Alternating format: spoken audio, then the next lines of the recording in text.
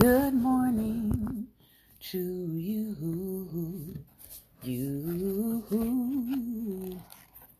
Good morning. Good morning to you. Good morning. Good morning. Won't you share with a friend or two? Good morning. Good morning to you. Good morning. Good morning. Good morning to you. Good morning. Good morning. Good morning to you. Good morning. Good morning to you. And many more, and many more, and many more.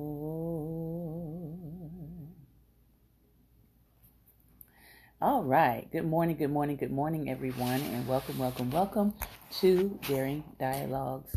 I am your host today, Shantae Charles. I hope that you are having a great and wonderful day. We had to take a station break for the last couple of days because I had some things to take care of at my home that could not wait. So I thank you for your patience. We are back in the book Carved in Ebony by Jasmine L. Holmes. This is Theology Thinking Thursday, and here is the title of the book. The interesting thing about reading about all of these women is showing the significant ways in which they impacted the American landscape by what they believed, by their convictions, by their willingness to teach, by their willingness to get into the trenches, and by their willingness to not just separate their faith out from what was happening in civic life. And I think we can all learn from that ways to be more engaged in our communities, ways to be more engaged in civic life, so that our faith is not just one of words, but that our faith is also one of deeds, right? Because we can be on the social media streets, posturing and teaching and doing all these things. But the real work, some of the real work, I'll say it that way, because this can be definitely used as a tool, right? Some of the real work is going to be things that aren't filmed. It's going to be the places that you go that don't allow cameras. It's going to be the places that you go that say, hey, no photographs here, out of respect for people's privacy and people's right to privacy. I think that so many times, especially in this day and age, we've gotten so used to having almost a voyeuristic kind of look into the interior of people's lives. And I often say this, especially when, I'm doing something that helps the underserved, or I am, doing something that is charitable, right? Charity is not it's not supposed to be done to get accolades from other people. It's not supposed to be done as a, hey, look at me, look at what I'm doing, I'm helping so many people. Charity really is supposed to be about helping the person. It's not supposed to be your marketing moment. Although, unfortunately, that's what charity has become in a lot of cases. And so, even as you think about ways in which you're going to help your community, ways you're going to give back to your community, yes, we know for some things you do have to document for accountability purposes, for tax purposes, and things of that nature. But if you are solely helping other people to get something out of it, then you're really not helping them. It's really a marketing campaign for you. Yeah. And so we just have to be mindful about that. when we are serving other people, that we don't turn it into something about us, but that we actually keep the focus on the people that we're serving. I know lately I have been having to find a harmony between the work that I want to do and the work that I can currently do. Because believe it or not, I get people messaging me all the time asking for help. And, I can, at this point, I'm doing what I can with what I have. But it is donations. It is people supporting the work. It is people buying my art. It is people buying my books. It is people buying my music that allows me to be more philanthropic, right? So for me, a large part of my artistry, a large part of my creating has to do with taking those funds and redistributing it back out to people that need help. And so, I found myself this week having to turn some people down because I don't have as much as I would like to have in donations to be able to help everybody. So that is the sad part, right, about having a heart that is really geared toward giving, but knowing that you need to increase the giving, if that makes sense. So if you would like to partner with us in the giving, because I am not a millionaire. I know some people think I am, but I'm not. I'm not a millionaire. I'm a thousandaire, but I'm not a millionaire. So if you would like to partner with us in giving, you can always give to our Cash App, which is $Life Nation. You can always donate there and say, hey, thank you for teaching. Thank you for creating content, all of those kinds of things. If you want to be more formal and you want to join our We Dare Squad, you can join us at patreon.com/Daring Dialogues. Those are people that I count as my consistent, continual supporters of what we do on this platform, and they are monthly subscribers. So if you say, hey, I've been listening for months, I've been listening for years, and I want to get in on this. I want to get in on being able to help people, not just locally, but also around the world. I want to join your squad. It's patreon.com/Daring Dialogues is where you can join. You can also go to my link tree, linktr.ee/Shante Charles. And there, right at the top, is a opportunity to give. And there's different increments that you can give in if you want to support the cause of what we're doing on a regular basis. So let's hop into our reading today. We're looking at Daughter of a Legacy, Charlotte Fortin Grimke. And we had just started reading her last week, and we're going to continue on to finish up her life today. Another educated homeschooler.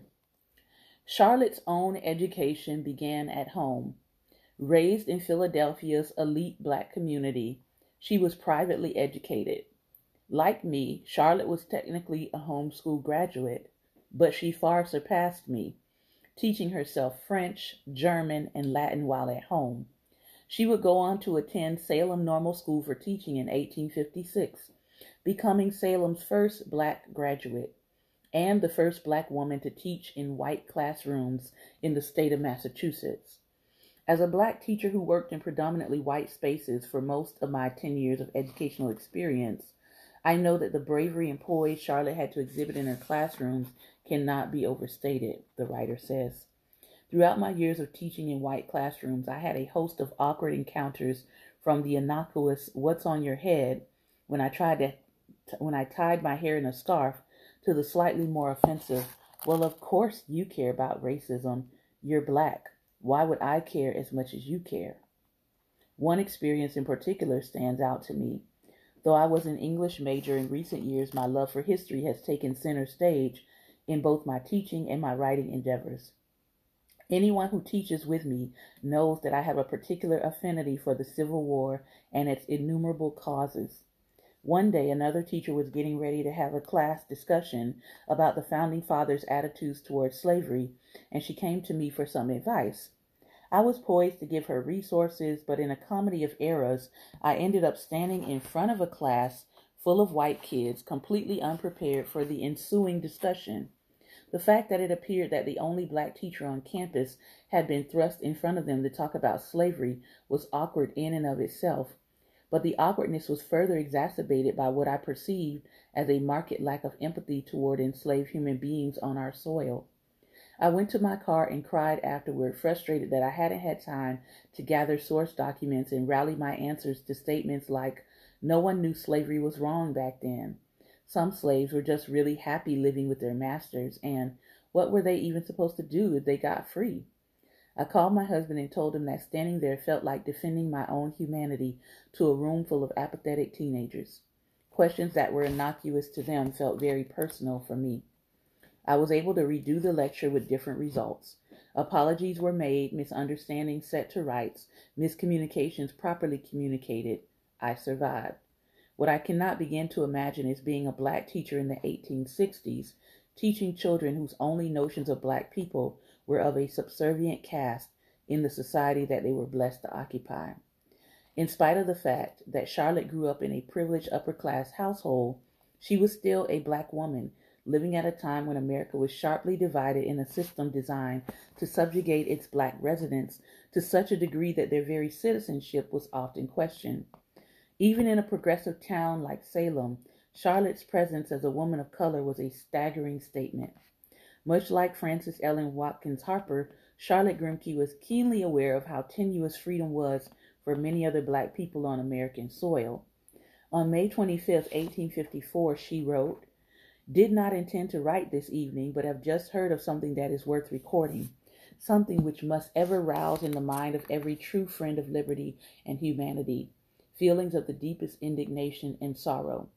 Another fugitive from bondage has been arrested, a poor man who for 2 short months has trod the soil and breathed the air of the old Bay State, was arrested like a criminal in the streets of her capital, and is now kept strictly guarded. A double police force is required. The military are in readiness, and all this done to prevent a man whom God has created in his own image from regaining that freedom which he, in common with every human being, is endowed. I can only hope and pray most earnestly that Boston will not again disgrace herself by sending him back to a bondage worse than death, or rather that she will redeem herself from the disgrace which his arrest alone has brought upon her." Charlotte's journal is in and of itself a marvel. Kept from 1854 to 1892, it records her life from her perspective, the things that were important to her, the things that enraged her, the things that discouraged her, the things that gave her joy, the things that struck her passion. There is an intimacy in reading a journal that is quite unlike any other type of account. Even an autobiography is an edited account meant for public consumption, but a journal offers us a unique look into the personality of this dynamic woman. Charlotte was keenly aware of how tenuous freedom was for many other black people. The journal also attests to her thorough education. She read 100 books in a year as a teenager, and she records her thoughts about many of the texts she read. The first entry in her diary is about Dickens' Hard Time, which I read around the same age. She quotes William Cowper, Elizabeth Barrett Browning, and others. But not only is the journal a testament to Charlotte's thorough education, it is also a testament to her passionate distaste for slavery. Several entries mention her hope of emancipation, her disgust with pastors' seeming approval of the institution, and her desire to be involved in anti-slavery work. She very closely follows the case of Anthony Burns, the runaway mentioned in the above entry, and expresses her intense disappointment in her country when he is sentenced back to slavery. Today, Massachusetts has again been disgraced. Again, she has showed her submission to the slave power, and oh, with what deep sorrow do we think of what will doubtless be the fate of that poor man when he is again consigned to the hours of slavery.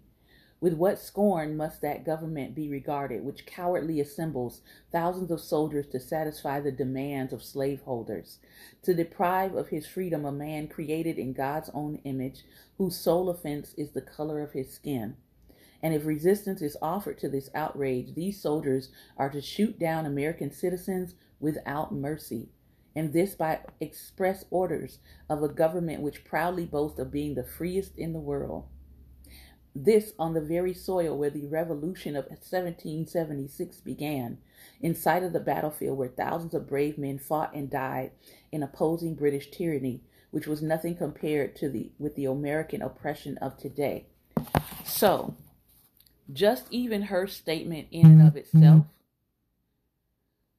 hopefully that sets this record straight with some Black Americans that Black people in this time period just went along with slavery, that they didn't have any thought or any opinion about it, because that's often how it is laid out in American history books. It's laid out without Black people's perspective of what was happening to other Black people. You could almost lift some of the words she said here and place it right over the police force in America today. It would have the same effect. Like her grandfather before her, the young Charlotte saw the existence of slavery in the land of the free as an unforgivable contradiction. It was a contradiction. And people knew it, and people spoke about it, and people wrote about it.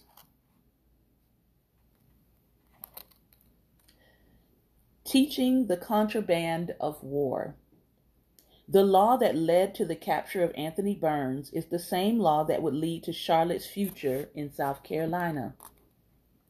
In 1850, the Fugitive Slave Act became the latest in a string of compromises the federal government was making in order to appease the South's desire to keep slavery alive and well in the Union.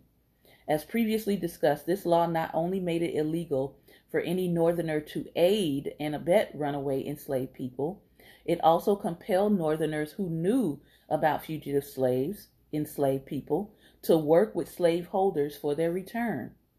We've seen Frances Ellen Watkins Harper and others respond to the implications of this legislation. After the Civil War began, though, the Fugitive Slave Act presented a bit of conundrum for Union troops. Enslaved people who lived near enough to Union camps were breaking free and going to these camps for sanctuary. Under the Fugitive Slave Act, the Union soldiers were potentially breaking federal law by allowing the formerly enslaved to stay.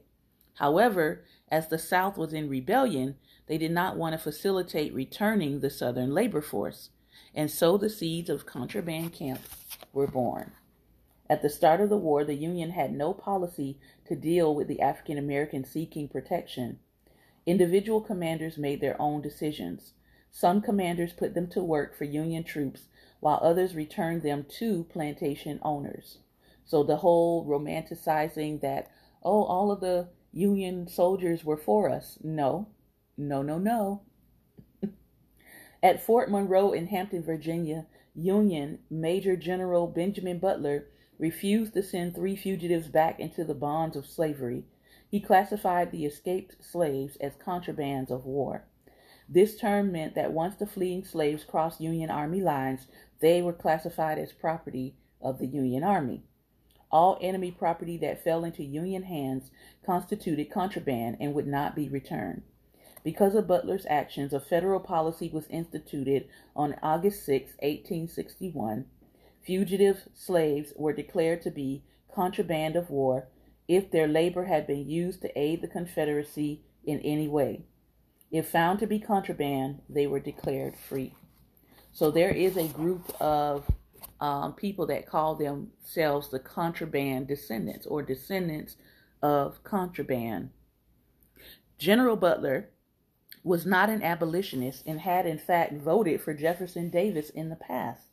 However, he knew that withholding the runaways was a smart tactical move.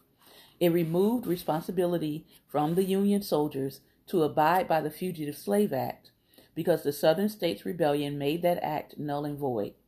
Further, it played off the Southern laws that dehumanized enslaved people by treating them as property. Now that property was considered the spoils of war. And so contraband camps began to crop up all over the Union-occupied South, particularly in Georgia and South Carolina. Black teachers began making their way south to aid in the camps, setting up schools for the formerly enslaved. These camps became the first experience of American citizenship for many a black refugee from the South, and women like Mary S. Peake were there to welcome them and to strive to aid the transition. In 1861, Charlotte Fortin was recruited by the federal government to teach emancipated slaves on the Sea Islands of South Carolina. The area had been abandoned by many white plantation owners when the Union arrived, leaving behind scores of newly freed black people. The Sea Islands weren't a contraband camp in the sense that the freed people there were not runaways, but served a similar purpose. Charlotte the folklorist. The culture of the Sea Islands was different from any place Charlotte had ever experienced. Many plantation owners allowed their enslaved laborers to live on the islands while they themselves lived on the mainland to avoid diseases common in the area. As the majority of people who actually inhabited the area were black and largely self-sustaining, Charlotte was stepping into an entirely new culture. The culture shock was real. Often discouraged by the language barrier between herself and her students, the Sea Islands had their own dialect, Gullah Geechee, and the customs that were completely foreign to her. Charlotte also battled with health issues there that would follow her for the rest of her life. Yet even as she struggled to serve the inhabitants of the islands well, she played an important part in capturing their culture and history for the rest of the watching country, becoming the very first folklorist to do so. She would share her observations in May 1864 edition of the Atlantic Monthly. Her narrative would bring attention to the thousands of newly freed black people whose stories might not otherwise have been told. Many of the grown people are desirous of learning to read. It is wonderful how a people who have been so long crushed to the earth, so imbruted as these have been, and they are said to be among the most degraded Negroes of the South, can have so great a desire for knowledge and such a capability for attaining it.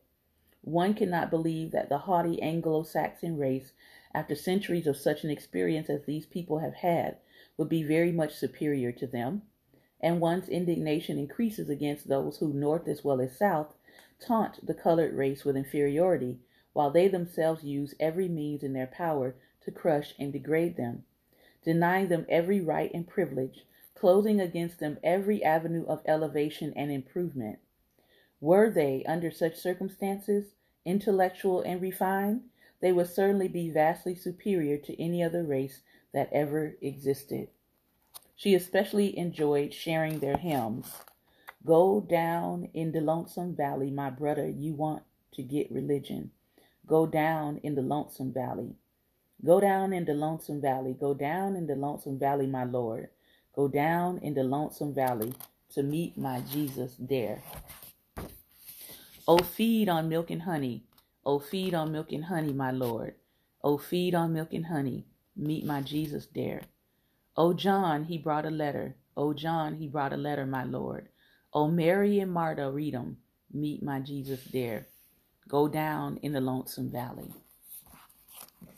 She painted a picture of a principled, deeply spiritual people whom she was blessed to serve, in spite of the culture shock she often experienced in their service. In Charlotte's diary, we have a unique account of the day-to-day trials and triumphs of ministering in another culture. The picture painted isn't always a rosy one. At times, the reader may recoil from the apparent pride with which she held her customs in comparison to the customs of the people she was serving. But the theme Charlotte returned to was the dignity of the formerly enslaved people whom she taught. She spoke with devotion of mothers who came to her class with babies on their hips, ready to finally learn how to read English. Let's be clear, because they had their own language. Of grandmothers who sat learning next to their grandchildren. She spoke of their deep spiritual convictions and their church traditions. She spoke of her calling to serve not just as teacher for reading, writing, and arithmetic, but for Sunday school and hymn singing as well. Charlotte poured herself into the inhabitants of the sea islands, even when her own health limitations got in the way. Charlotte would spend her life trying to right the wrong she witnessed as a young girl. Mrs. Charlotte Fortin Grimke. Charlotte Fortin would not become Charlotte Fortin Grimke for several more years. After leaving the Sea Island, she continued to teach, first in Boston again, and later in D.C. At 41, she would marry Presbyterian minister Francis Grimke, who had an impressive pedigree of his own. He was the nephew of the famed abolitionist Grimke sisters. Francis was the son of a slave holder and an enslaved woman, and his aunts would help him to get an education, first at Lincoln University in Pennsylvania. Francis would go from Lincoln to Howard, where he studied law until he felt that God was calling him to ministry. He would graduate from Princeton Theological Seminary in 1878. The Grimkes would have one child together, but that child would die in infancy. Charlotte and Francis devoted the rest of their lives to the spreading of the gospel and the reconciliatory love of Christ. Charlotte married a man whose boldness in the cause of justice matched every bit of the boldness in her pedigree. She married a man whose love for the bride of Christ matched and exceeded that boldness. In advice to fellow preachers that still rings true today, Reverend Grimke said, quote, "Help us, O Lord, more and more as thy servants, to realize that in and of ourselves we can do nothing. We are only instruments in thy hand, and our effectiveness as instruments depends entirely upon whether or not the Spirit uses us. From beginning to end, all effective work is due to the presence and power of the Spirit in the preacher and in the people to whom he speaks. The more fully we understand this, and the more fully after we have made the most careful preparation, we depend upon the Spirit in all that we do or attempt to do, the more certain we may be of results."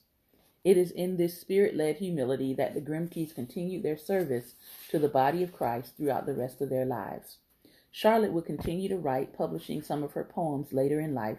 She would go on to help found the National Association of Colored Women. She and Francis would serve D.C.'s 15th Street Presbyterian Church. By the time Charlotte died in 1914, she had lived a life full of advocacy for others. So let's talk really briefly as we close the reading today about a legacy that lives on. As I have written this book, the writer says, I have pondered the unique legacies of these 10 women. Of the 10 of them, only a couple had children who survived infancy, and only some had husbands they were blessed to be married to for the most of their lives.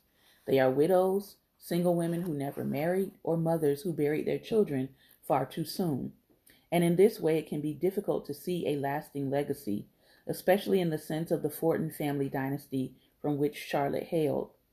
I grew up being taught a message of multi-generational faithfulness that prizes family legacy and family line. At this writing, I've given birth to not one but 2 sons who will carry my family name. I hope they do it with half as much dignity as the Fortin clan did. We have a Bible chock full of genealogies that show us the importance of family lines, right? Well, yes and no. Yes, the Bible is full of genealogies, and yes, those family lines are incredibly important. But they aren't important because flesh and blood legacy reigns supreme. They are important because Christ reigns supreme. Following the seed of the woman from Eve all the way down to Mary isn't an exercise in genetic purity or family fame, but rather an exercise in faithfulness. God promised in the very beginning that he would send his son to take on the sins of the world, and he kept that promise through generations of childbearing that culminated in the bearing of the Son of God. He then, the Son of God, turned to his disciples and reminded them that the most important thing we have to give the world isn't our temporal family legacy, but our eternal one. In fact, he told the disciples that if their family didn't understand their commitment to him, if family stood in the way of obedience, then family needed to be forsaken. This understanding offers us a radical departure from a culture that used to prize sons over daughters because of the preservation of a family name. We have a family name that is above every other name in the person and work of Christ. The Fortins were an amazing family. God used them in truly phenomenal ways. He gave them a legacy that any inheritor could be proud of. Yet that legacy did not end with Charlotte any more than it ended with the never-married Margareta. That legacy doesn't just belong to the Fortons, but to anyone who proclaims Christ and obeys him, even when it is not politically or socially expedient to do so. This book boasts of mothers who never bore children, of members of the Bride of Christ who never wore wedding rings, of family legacies written not in genealogies, but in the history of the faithful God they serve.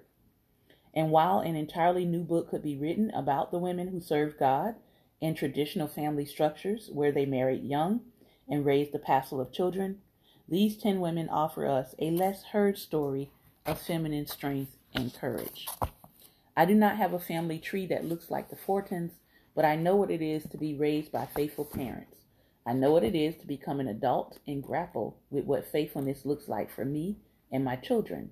But even if my sons never marry or never bear another homes, the legacy I hope to leave them isn't just about our greatness, our obedience, our excellence, but rather the name and the same God whom Charlotte and Francis served. That is the family legacy that will last. So, pretty powerful words. There is, she does have one more chapter that we will tackle on next week about Sarah Mapps Douglas. And then she's going to talk about the women that she left out. And we'll be done with this reading. All right. I'm going to open it up for some conversation. A lot was said in that. But my main takeaways, believe it or not, was writing and the power of writing and being mindful that even your interior thoughts, if you are journaling or if you are writing, could someday fall up into the hands of somebody who is doing some research on you, doing some research on your time period to know what was the average citizen thinking, what was the average citizen doing. And if you are in the practice of writing or if you're in the practice of journaling, consider that your words could be more important than you think they are, even in this moment.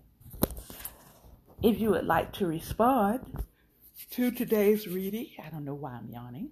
If you would like to respond to today's reading, feel free to hop on the camera and let's chat a little bit. If you are listening by podcast, I want to thank you for your time and your attention. We will be back tomorrow, 11 a.m. Eastern Standard Time, with our Friday, Get Free Friday. All right. May is Mental Health Awareness Month. So we are going to be doing some things to help you with your mental health. We'll be showing you some practices and some exercises this month that you can do to assist you with your mental health. Remember, light is the most daring opposition to darkness. So continue to go out and be light. Take care, be well, and God bless.